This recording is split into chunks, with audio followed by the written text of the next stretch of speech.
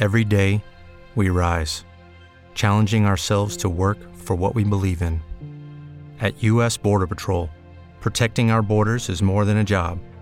It's a calling. Agents answer the call, working together to keep our country and communities safe. If you're ready for a new mission, join U.S. Border Patrol and go beyond. Learn more at cbp.gov/careers. Altitude's undefeated. Crap, maybe we'll punch it down, whatever it was. And not a huge fan of it. I don't know where I was going. I looked like I was running and starting to talk to someone. I don't know what I was doing. I tell you what, Matt, we don't get much by you, that's for sure. Holding the high line with Rabbi and Red, talking the rapids and turning heads, with questions from you and analysis. In your car, in your home, thank you for tuning to Holding the High Line.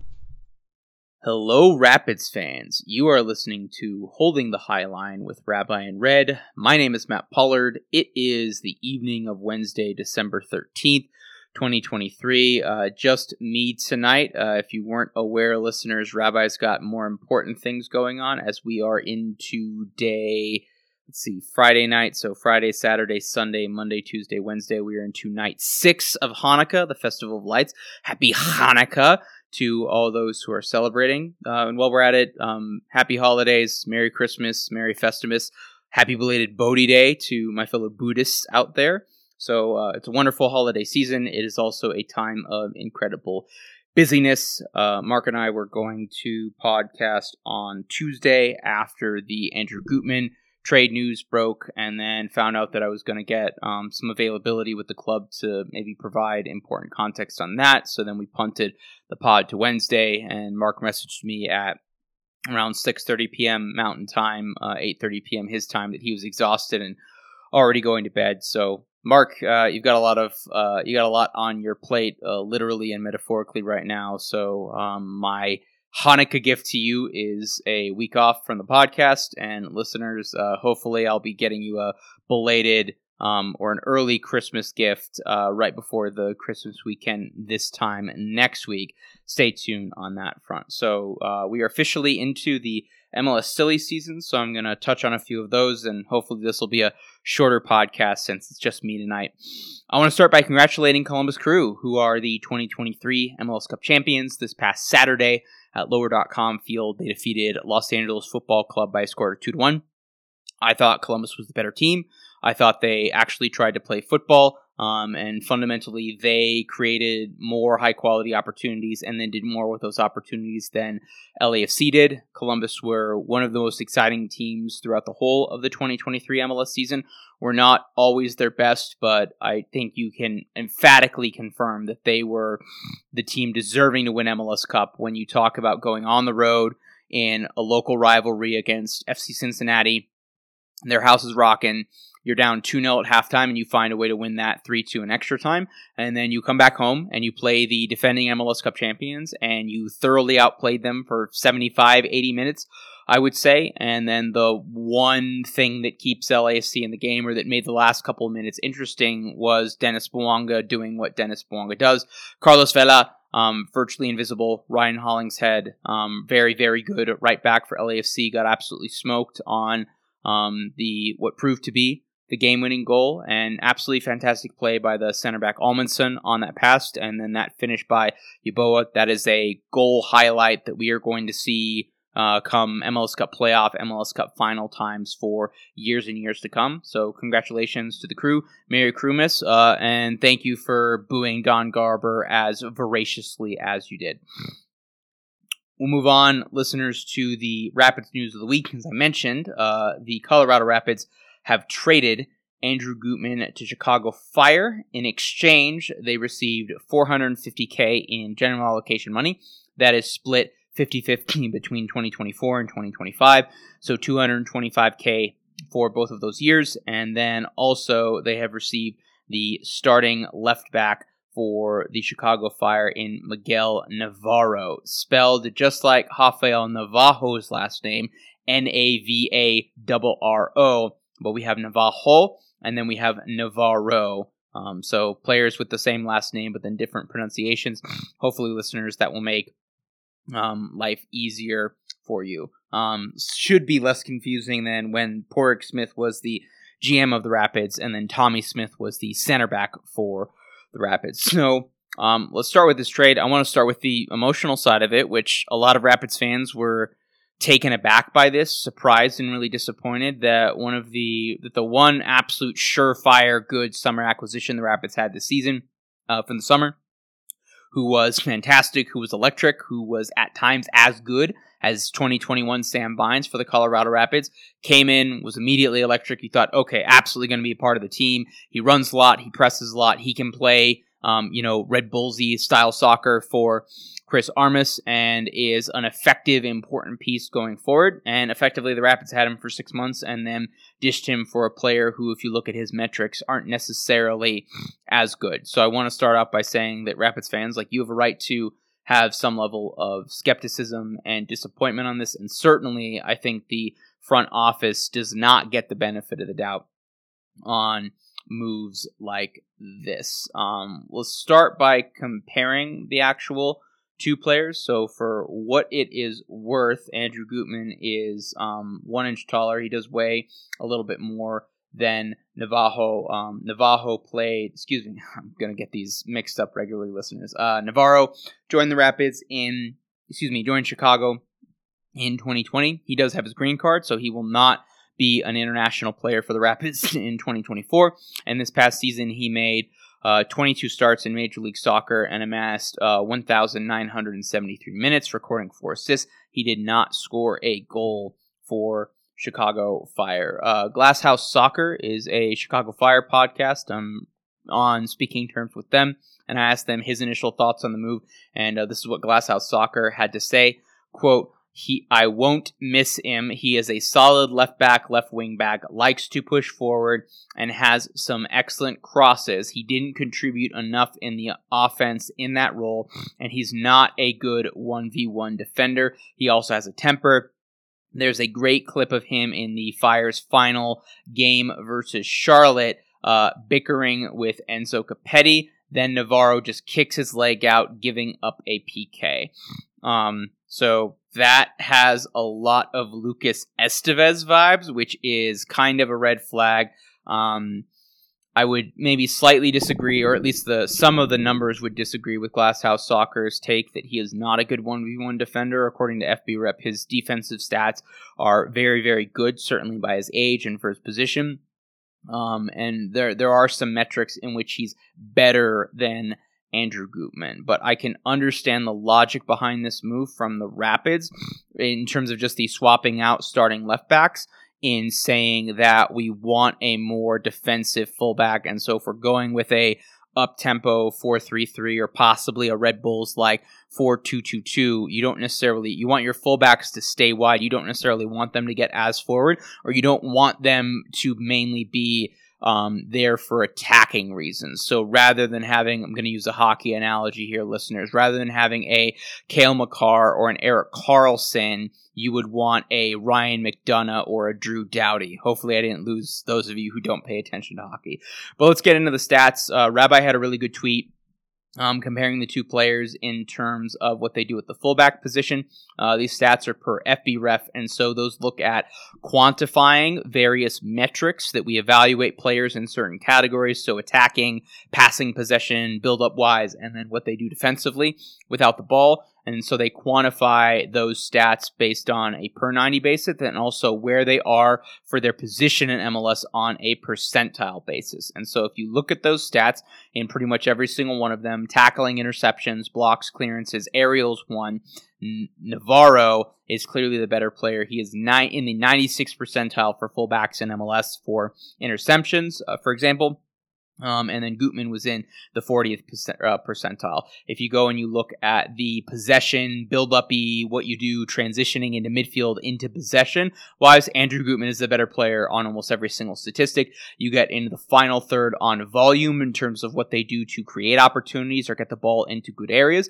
Gutman is the better player. The two stats in there in which Navarro is better is that he had better assists. He had 0.18 assists per 90, good for a 90th percentile in MLS, to Andrew Gutman's 0.08, which was 49th percentile. And then if you look at expected assists, so let's correct for the fact that Andrew Gutman spent half a year with some very good attackers in Gianoumakis, in Thiago Almada, and then the other half with bad strikers for the Rapids, and you compare that to Navarro, who was on a bad Chicago Fire team, but at the very least he had Kai Kamara.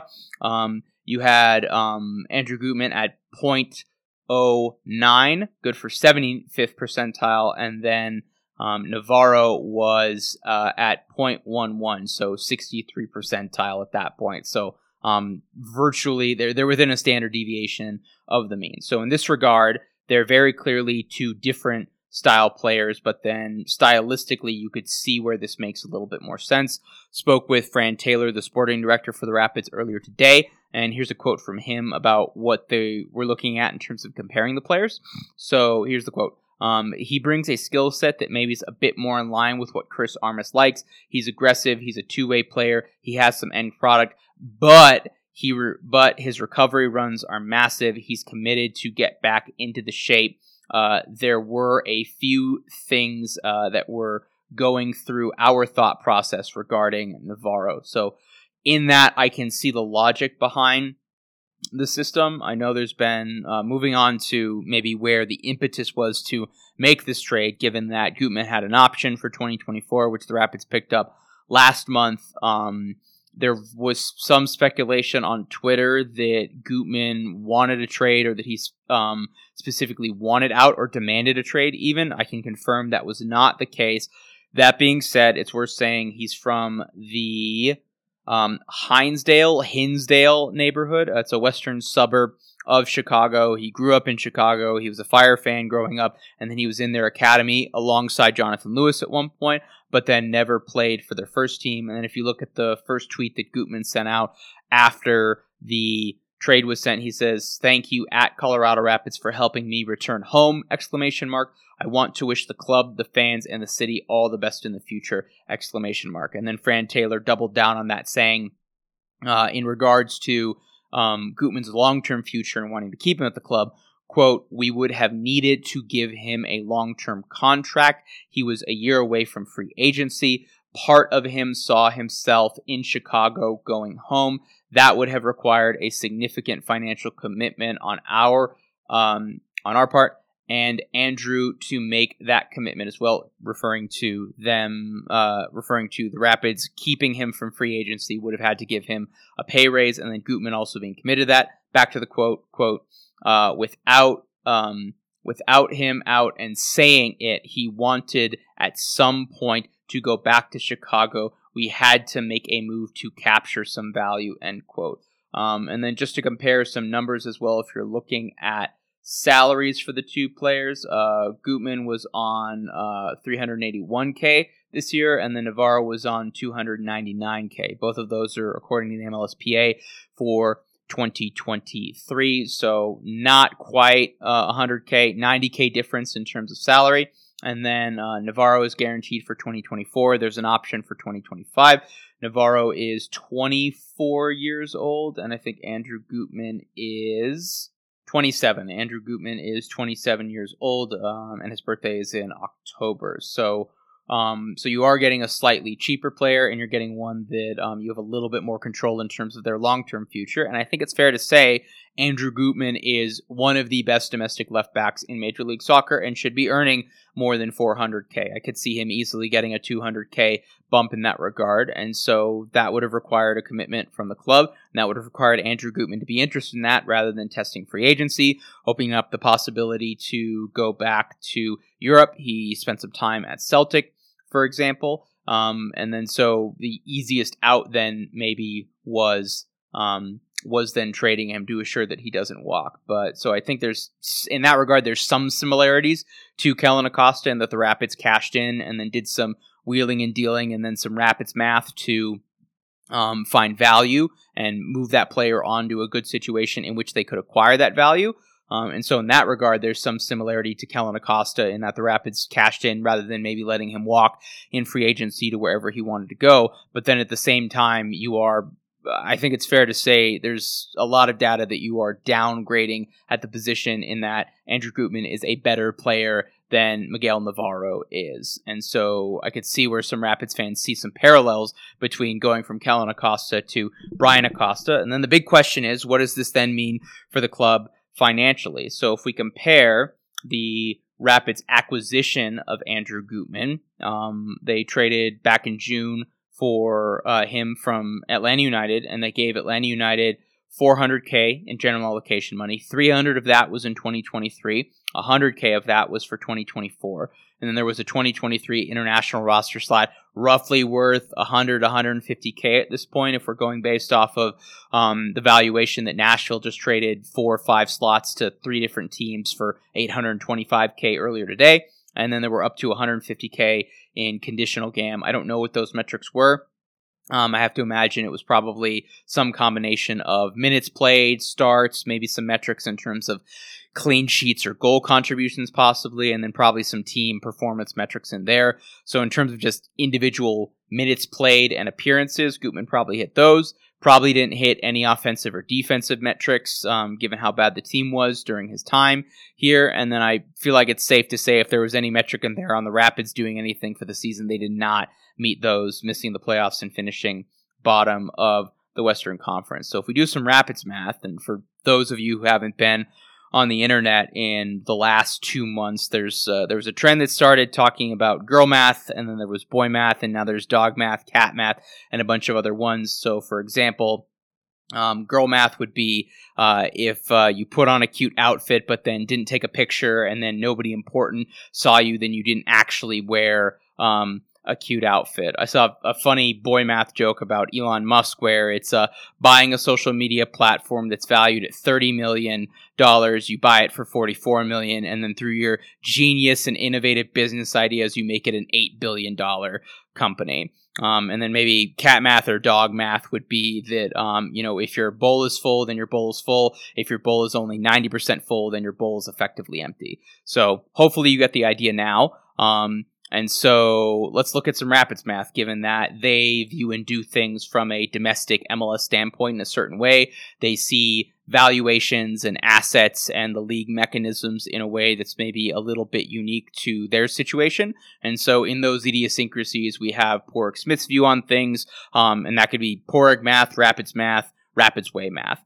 So functionally, if you just look at the amount of GAM exchange, guaranteed GAM, it was $400K that they sent to Atlanta, and then the other guaranteed asset was the half a season of international roster spot. So let's call that $550, and then in return you get $450 in GAM back. If you look at that, if we're wiping out the fact that the 2023 GAM is null and void because it's no longer an expired asset, effectively they got 6 months of Andrew Gutman, or they traded Andrew Gutman net for $125K in GAM for this year, $225K in GAM for next year. And so effectively they roughly, depending on the performance metrics, maybe probably just about broke even, plus or minus $100K in general allocation money. And then Navarro was free. So if you're waiting for the punchline here on what Rapids math is that you broke even on GAM for Andrew Gutman, and then Navarro was a free, albeit lesser, but maybe better fitting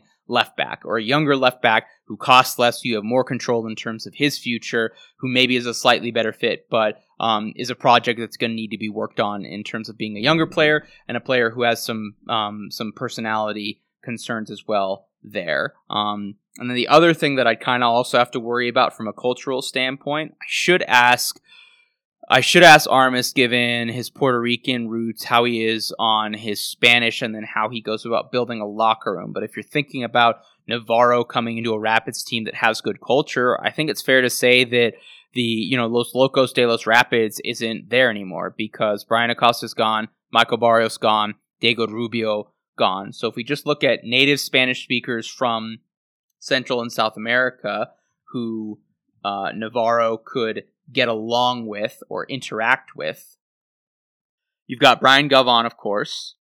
Cole Bassett has been taking Spanish lessons and actually has been doing some media availability in Spanish. And then if William Yarbrough resigns, then you've got him. I don't know how many of the French guys maybe know any Spanish. I have to imagine Kevin Cabral would have learned multiple languages growing up, and given that his English isn't that great, maybe Spanish was one of those, maybe Italian, German. I'm just guessing at this point, to be honest. But, like Los Locos de los Rapids is, I think, at best down to 3 players. I should say that the Portuguese guys know enough Spanish as well to where they can interact a little bit. So then maybe Navajo and Navarro can interact, and then maybe a little bit of Sidney Tavares as well. But so I do think there's a valid question how the club goes about integrating Navarro into the Rapids and what cultural connections they can make there, given that South American connection, isn't as good as it was,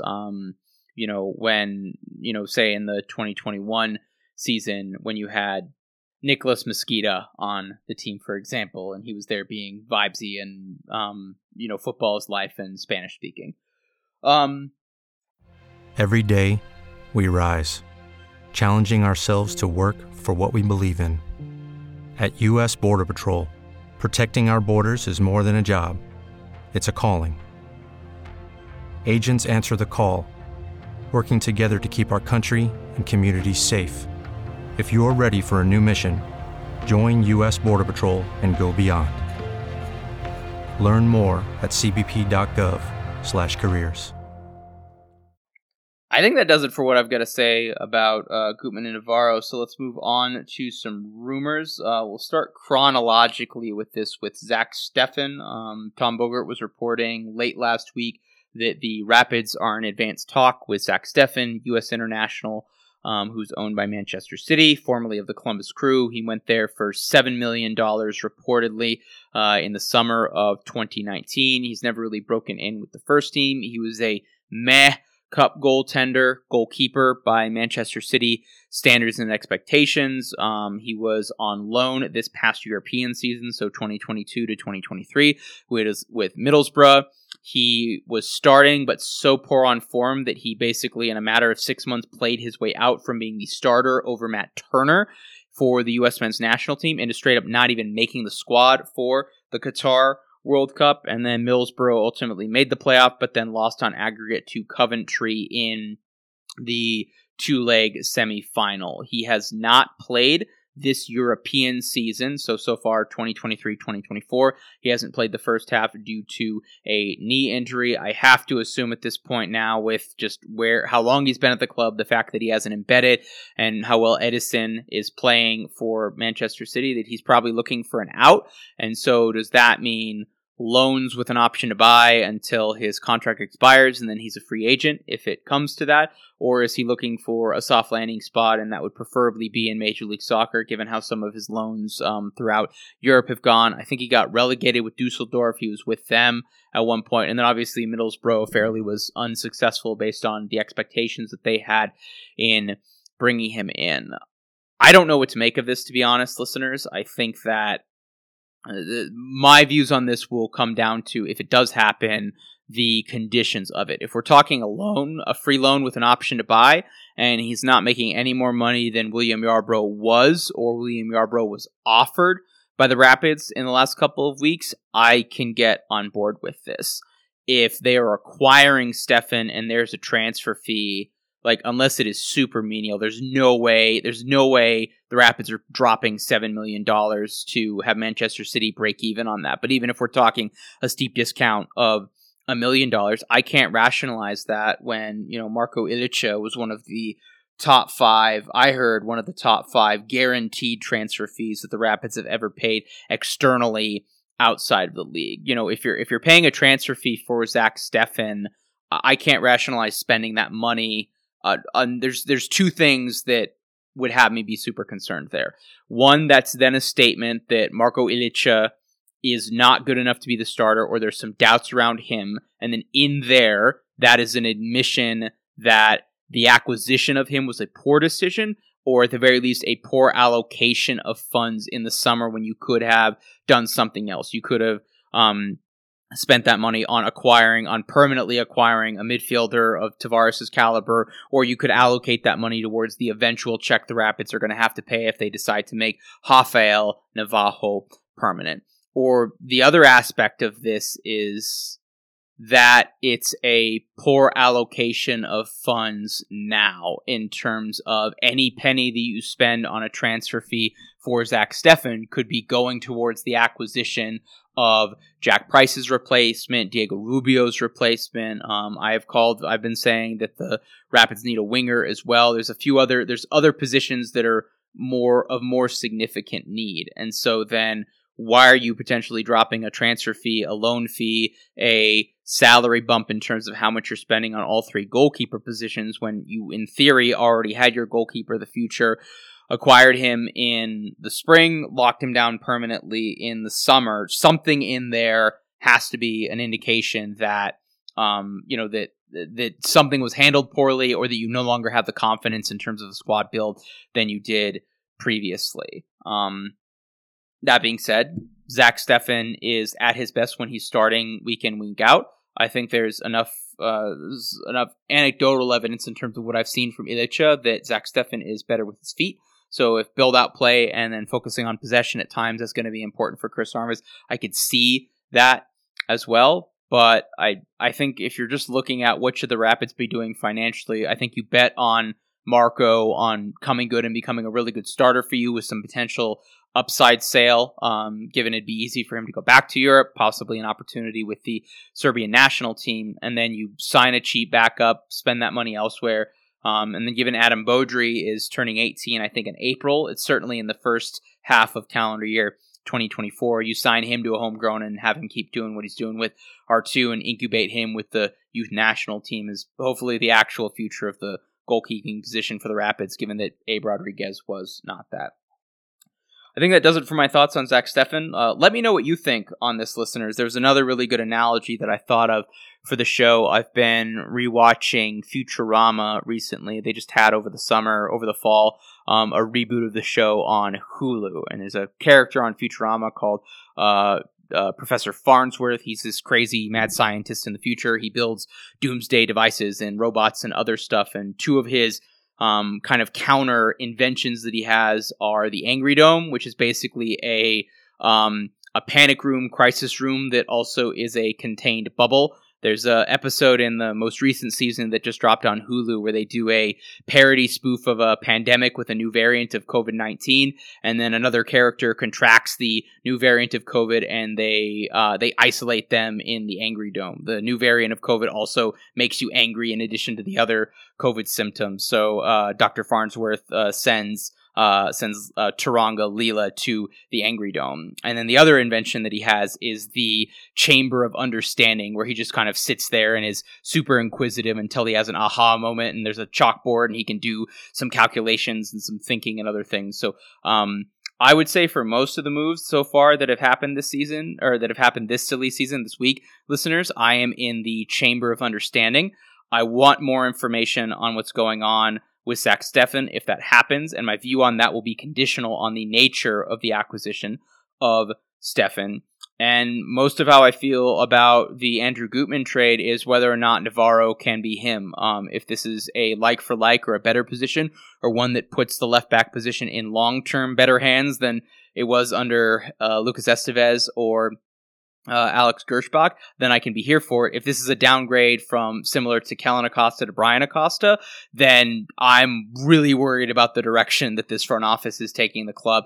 I don't know how you tear down this team and make it worse than it was in 2023. God help us on that. So let me know on social media whether or not you are in the Angry Dome or the Chamber of Understanding on all of these moves. Speaking of things that should make you angry or should have you wanting to be understood, listeners, there's been some reports out of Brazil that have been conflicting regarding the future of Max Alves. I think some of these are F-tier rumors and they've straight up gotten things wrong or misconstrued them. Either that or Google Translate is really, really bad at converting Brazilian Portuguese into American English. But so I'm not going to list the outlets. If you Google News search Max Alves or just look at what other members of the Rapids community have been posting on social, you'll be able to find them easily. But one outlet was saying that the Rapids are likely to have Max back and that is all going to get sorted, that Chris Armas wants him, and there's nothing on the league front that is conflicting with him potentially playing.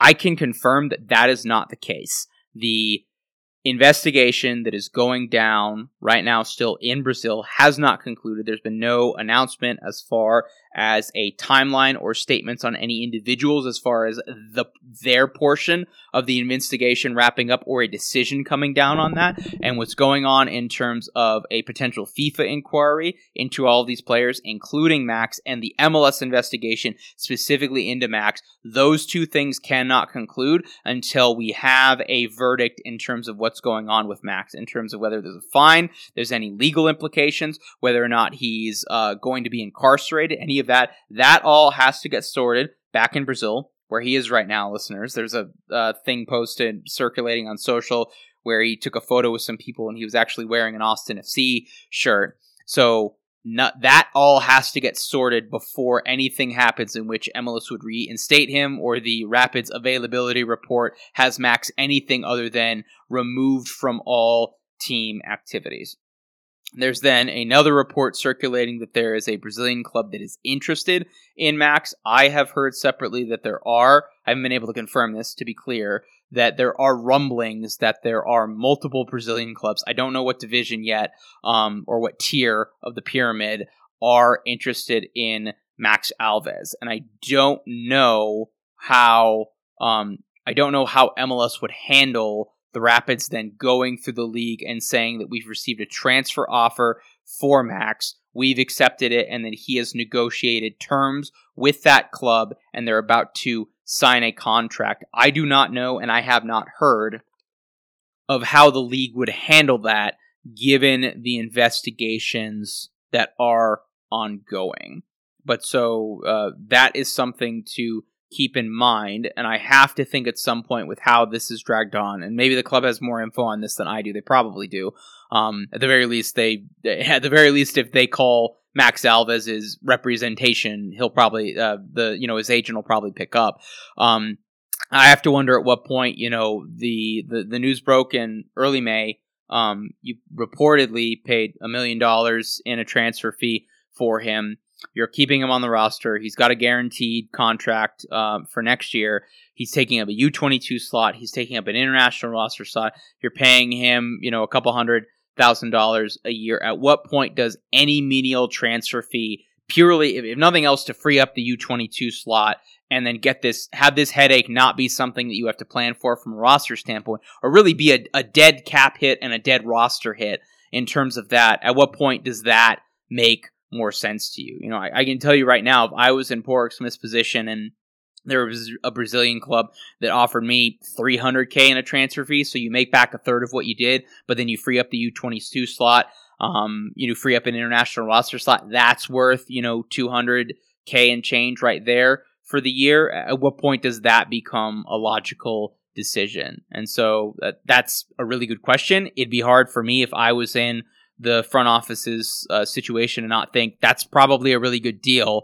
And I think there's even some head calculus, some Rapids math where it would even potentially make sense to take, I don't know if a free transfer, I don't know if you could argue that to Josh and Uncle Stan in terms of, hey, you guys potentially reportedly wrote $1 million check, and then now we're giving up that asset completely for free. But I have to wonder, if nothing else from a PR standpoint and a future headache and planning standpoint, is it worth it to just cut bait, get a menial transfer fee, and then move on with a player who doesn't have this huge cloud of negativity and uncertainty around their future going on there?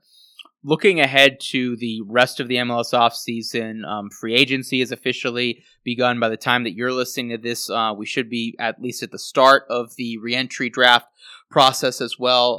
And we're just a couple weeks out now from the MLS Super Draft, where the Colorado Rapids have the second overall pick. That is their natural first round pick. They have the number 4 pick. They acquired that from the LA Galaxy in trading Michael Barrios. They have the number 12 pick.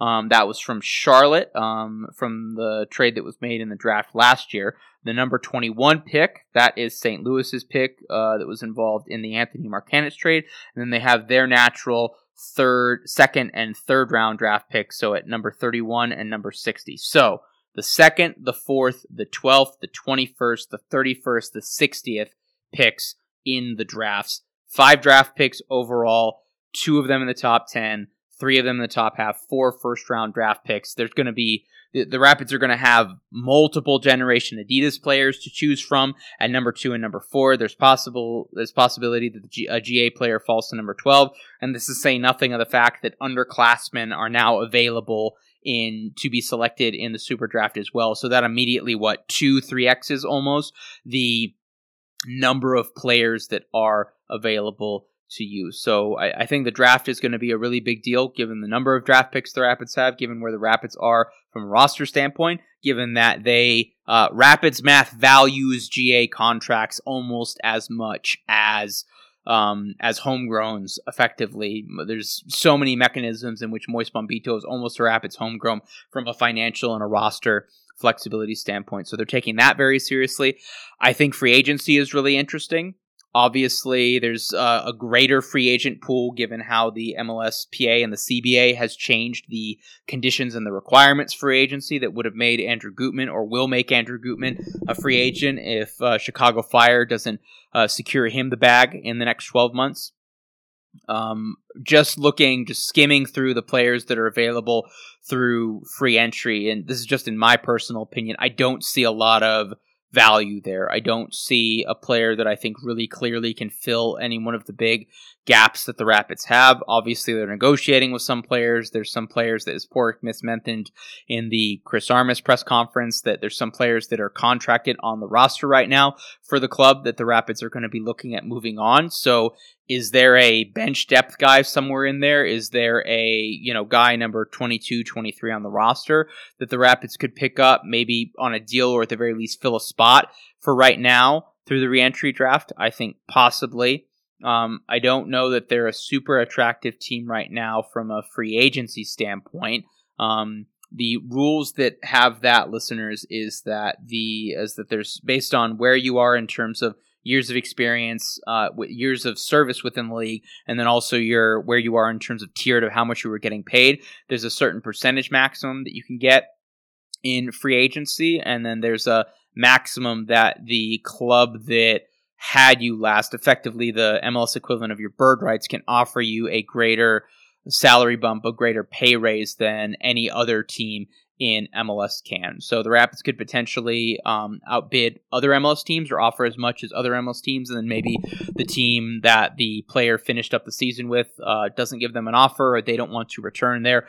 But, if you look at where the Rapids have gotten value in terms of free agents, it's mostly veterans and it's mostly ones where it was kind of a sweetheart deal. Alan Gordon didn't have a whole lot of opportunities, and the Rapids were giving him a clear opportunity to get regular minutes. Drew Moore was coming home, and then I think they traded for Steven Beitashour, and then I'm not sure if there was an option declined in terms of what went on with Beta.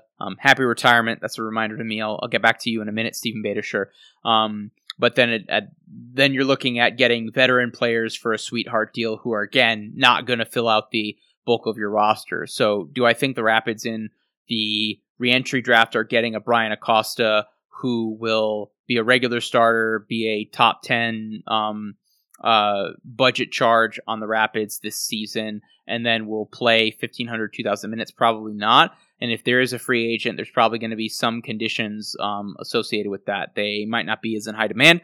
The Rapids might have to pay in order to get value, or chances are the Rapids are getting value, but at a guy who ultimately isn't going to move the needle significantly for the team in terms of their on-field contributions. Steven Beitashour, congratulations on an absolutely fantastic career. Beta posted on Twitter/X earlier today that he is formally retiring. And so I'll briefly skim what he mentioned and everything. He played 14 years entirely in Major League Soccer. absolute legend with the Goonies, with the San Jose Earthquakes, spent some time at Vancouver Whitecaps, obviously won some trophies at LAFC and Toronto FC. I believe he was on that Supporter Shield team for San Jose Earthquakes in 2012, and then finished out with the Colorado Rapids. He was a fringe player at one point with the Iranian national team, and he was a member of the 2014 World Cup squad, where he was an unused sub in all three of those games. But just an absolutely fantastic left back, super reliable defensively, took care of his body. I can confirm, listeners, he was top 5 on the team this year in terms of how he took care of his body. Probably the only bad decision that he maybe made all season was choosing to have half a glass of wine and then a little bit of dessert at Burgundy Affair. He was a true pro. He was a consummate professional. If you look at his social media platforms, he posted on Twitter, he posted on Instagram, and the comment section for both of those are blowing up with former teammates, a number of younger teammates who had nothing but nice things to say about him. So Steven Beitashour, you will ultimately effectively retire a Colorado Rapid. I don't know that people remember you with the Colorado Rapids. I think from an MLS standpoint, we don't get a lot of Iranian national team players. Certainly, you'll always have a soft spot for San Jose, where you really started your career, and then obviously the greatest heights that you had as a veteran, no nonsense, get the job done, not a star player, but an important glue guy for LAFC and for Toronto FC. And good luck in terms of whatever goes on next. I have to imagine, listeners, that Beta, I have it on good authority that he still very much was interested in playing. I have to think that there just probably weren't offers coming in. There would have been, he took a significant pay cut the last couple of years to hang around with the Colorado Rapids. I don't imagine that there were many financially lucrative opportunities in the USL Championship or anywhere else lower. And so at that point, do you want to make league minimum and then move your family again with 2 young children to DC to make $60K and then have to pay rent in the DC metro area? I think at some point that kind of calculus makes sense. I know he has some interest in, at least I heard from him in the past, just very fleetingly, that, a couple of years ago, that he had some interest in coaching. I wouldn't mind having him in the Rapids Academy somewhere in the next 6 to 12 months once he got his badges. I could absolutely see him. I could see in 2 months' time San Jose announcing him that he's joined the organization in some capacity, given his connections to the Bay Area. But congratulations on a great career, Beta. You were fantastic with the media. You were fantastic with the fans. You followed a bunch of fans on Twitter upon arriving before you had even gotten settled and moved in. And you were always nice to me from a media standpoint. You weren't perfect. You were an older version of yourself, but a fantastic left back in Major League Soccer for 14 years for 5 different clubs. And the hardware that you've acquired certainly speaks for that, to say nothing of your individual stats and contributions. What else do I want to talk about, listeners? I've gone on for almost 45 minutes. We haven't podcasted since I dropped the 2,200 word article on the exit interview that myself, Mitchell Carroll from DNVR, and Brendan Plone had with Jack Price. So I'll include a link in the show notes for the sickos who want to go through and read it. For those of you who haven't, I'll just skim over some of the key things. The comments that we've received publicly from Porrick Smith kind of alluded to or even slightly suggested that this was a decision on Jack's end, and I can confirm that it was a little bit more nuanced than that. I think it's fair to say it was a mutual parting of ways where both sides had some interest, but ultimately negotiations broke down, and then ultimately they decided to go their separate ways. In the summer, Price did meet with Porrick, and they did offer him a contract. They were pretty much decided at that point, given his Achilles injury, that they were not going to pick up his team option for 2024, which would have been around $1 million in total compensation, or close to that. He was on $825K for 2023. Here's an exact quote from Jack Price. I was offered a contract another year to stay on. I ultimately turned it down. I felt the offer was quite disrespectful. I felt it was a little bit of a kick in the balls, to be honest, end quote. That is an exact quote.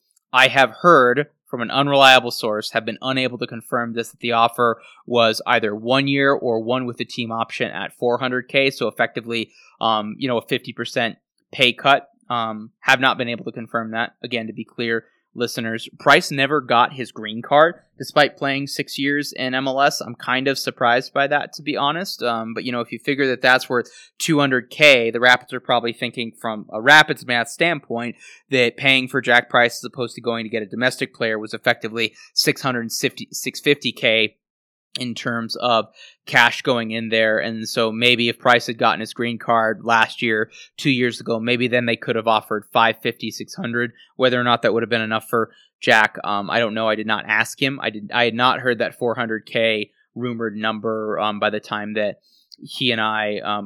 we had that conversation. So they circled back with a couple of weeks to go in the season. He was asking for more money. He indicated that he did want to stay. He felt that the number that was offered was something that he could get back home if he went back to England. He is expecting another child along the way. Hugo is 3 years old, I think now. That's his son. And so the club kind of came back and said there was going to be a little bit more, but not much, maybe some performance metrics, but that was really going to be about it.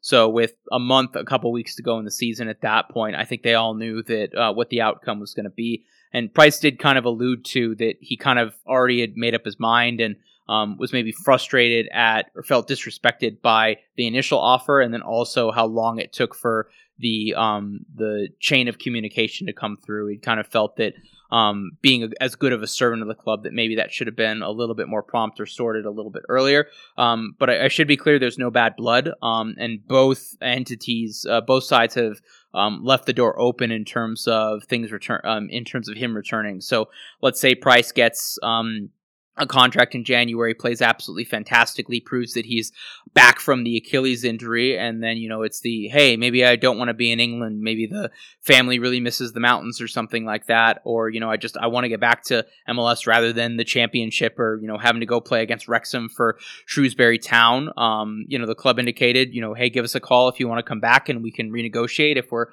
on the same page financially, and Price said that he didn't leave that out.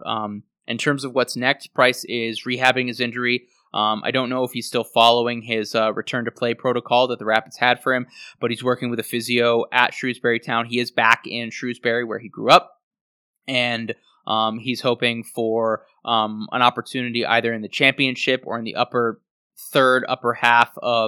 quarter, of the EFL League One, the third division. I should say right now Shrewsbury Town are mid-table in League One at time of recording, and so he's probably thinking a short-term, like a 6-month contract, and then maybe that's proof of concept to where then a proper championship team maybe then comes in for him, or at least he has a better idea of where he's at from a fitness standpoint and a recovery standpoint, and then clubs are also have a better idea of that as well, that he could, go around England. He is talking to a club, so there is some interest as well. So we'll see what goes on and what that looks like. What else is there? I do want to say, I do want to thank Debbie Price, who is absolutely fantastic, is as a member of the Rapids community, dare I say a meme, with just her comments and the way that she interacted with the fan base. And despite having only been to Colorado, a handful of times, I met her the first time. Sam Nicholson absolutely memed me and Rabbi when we were waiting outside to talk to somebody, not Price, but Price was in showering or doing some gym work or whatever. And Debbie and Mr. Price, apologies to Jack's dad, I don't know your name off the top of my head, we're waiting outside and Sam Nicholson walks by and then just jokingly introduces us, and so we start talking. So Debbie will be a missed member of the Rapids community, and whenever I do a podcast with a fan podcast that covers the team that Jack Price next signs for, I will absolutely be plugging the legendary Debbie P and to that fan base as well.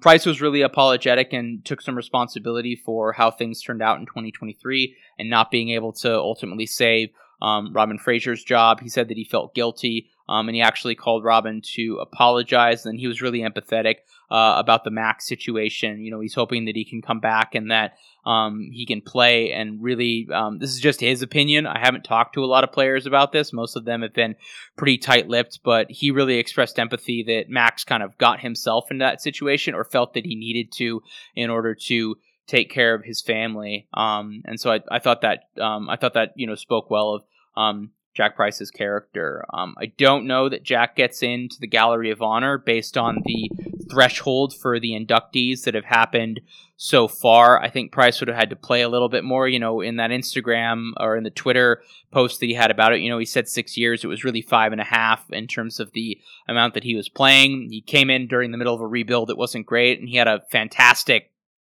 18 months with them between 2020 and then how he did in 2021. If you just look at the stats in terms of the Rapids with him versus without him, they're at 1.45 points per game with Jack Price in the lineup, and then they're right around 1 point per game without him. So they are comfortably not a playoff team, and in certain years competing for the wooden spoon without Jack Price, and with him they are comfortably a playoff team and even potentially competing for a home playoff game in that first round as well. The club has a really long history of fantastic number sixes and two-way midfielders, and he absolutely checks the box there. And so I think if there's any player from that 2021 season that you really want to highlight in terms of getting into the Gallery of Honor, I think the only other player you could argue other than Jack Price would have to be, I don't think you get Diego Rubio. I don't think just him doing singularly what he did in 2022 is enough over a Connor Casey and Omar Cummings, for example. And the only other player from 2021 I would include there would be Cole Bassett, and that's probably contingent on what Cole does in the future. And I could see where where Cole just accumulates a bunch of stats, either as a homegrown or just generally as a player, where he does that. And certainly if he leaves the club on good terms, finally makes it in Europe, does some stuff with the national team, is successful in Europe to where eventually number 23 or number 26 will be hanging in the rafters in the case of the Rapids. But if the threshold for the next Gallery of Honor inductee is to be better than Jack Price, then I think that speaks well of what the Gallery of Honor is. And that's a compliment to Jack, even if ultimately he doesn't get inducted in that regard. Shropshire Pirlo, Burgundy Roy Kent, a meme of a human being, and we'll always have 2021 Jack, roly-poly dinky doodle. I think that'll do it for us, folks. I want to thank you for listening to Holding the Highline. Follow us on the socials at Rapids96 Podcast. Check out our Substack, holdingthehighline.substack.com. You can follow me on Twitter at LWS Matt Pollard. Most of my content written-wise is at burgundywave.com. Like I said, I'm hoping we're going to have a holiday special episode that is going to be topical and exclusive for you come the 22nd, 23rd of December. And then other than that, you will probably not hear from us until after the new year unless some crazy breaking news happens. So I want to thank you for all the support and everything you've done for the podcast and the Rapids community this season. Shout out to all of our Highliners who obviously bought all of our pint glasses. I was not expecting us to sell out this year, and we did.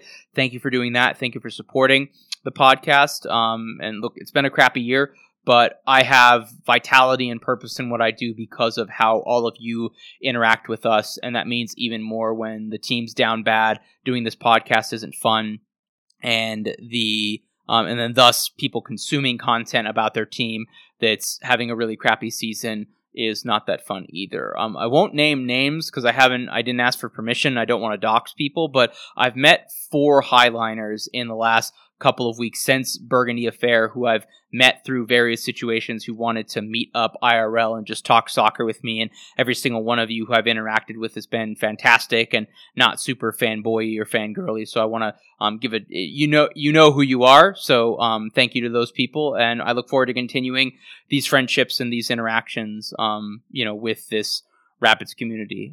So with that, listeners, happy Hanukkah, Merry Christmas, Happy New Year, Merry Festivus, Merry Winter Solstice, wherever you're celebrating this time, happy that. And we will see you in 2024. Roly-poly dinky doodle.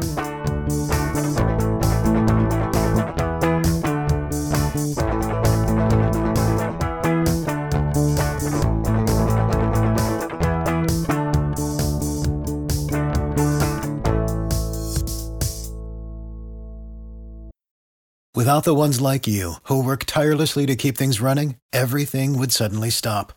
Hospitals, factories, schools, and power plants, they all depend on you. No matter the weather, emergency, or time of day, you're the ones who get it done. At Grainger, we're here for you with professional-grade industrial supplies. Count on real-time product availability and fast delivery. Call, click Grainger.com, or just stop by. Grainger, for the ones who get it done. Every day, we rise, challenging ourselves to work for what we believe in. At U.S. Border Patrol, protecting our borders is more than a job, it's a calling. Agents answer the call, working together to keep our country and communities safe. If you're ready for a new mission, join U.S. Border Patrol and go beyond.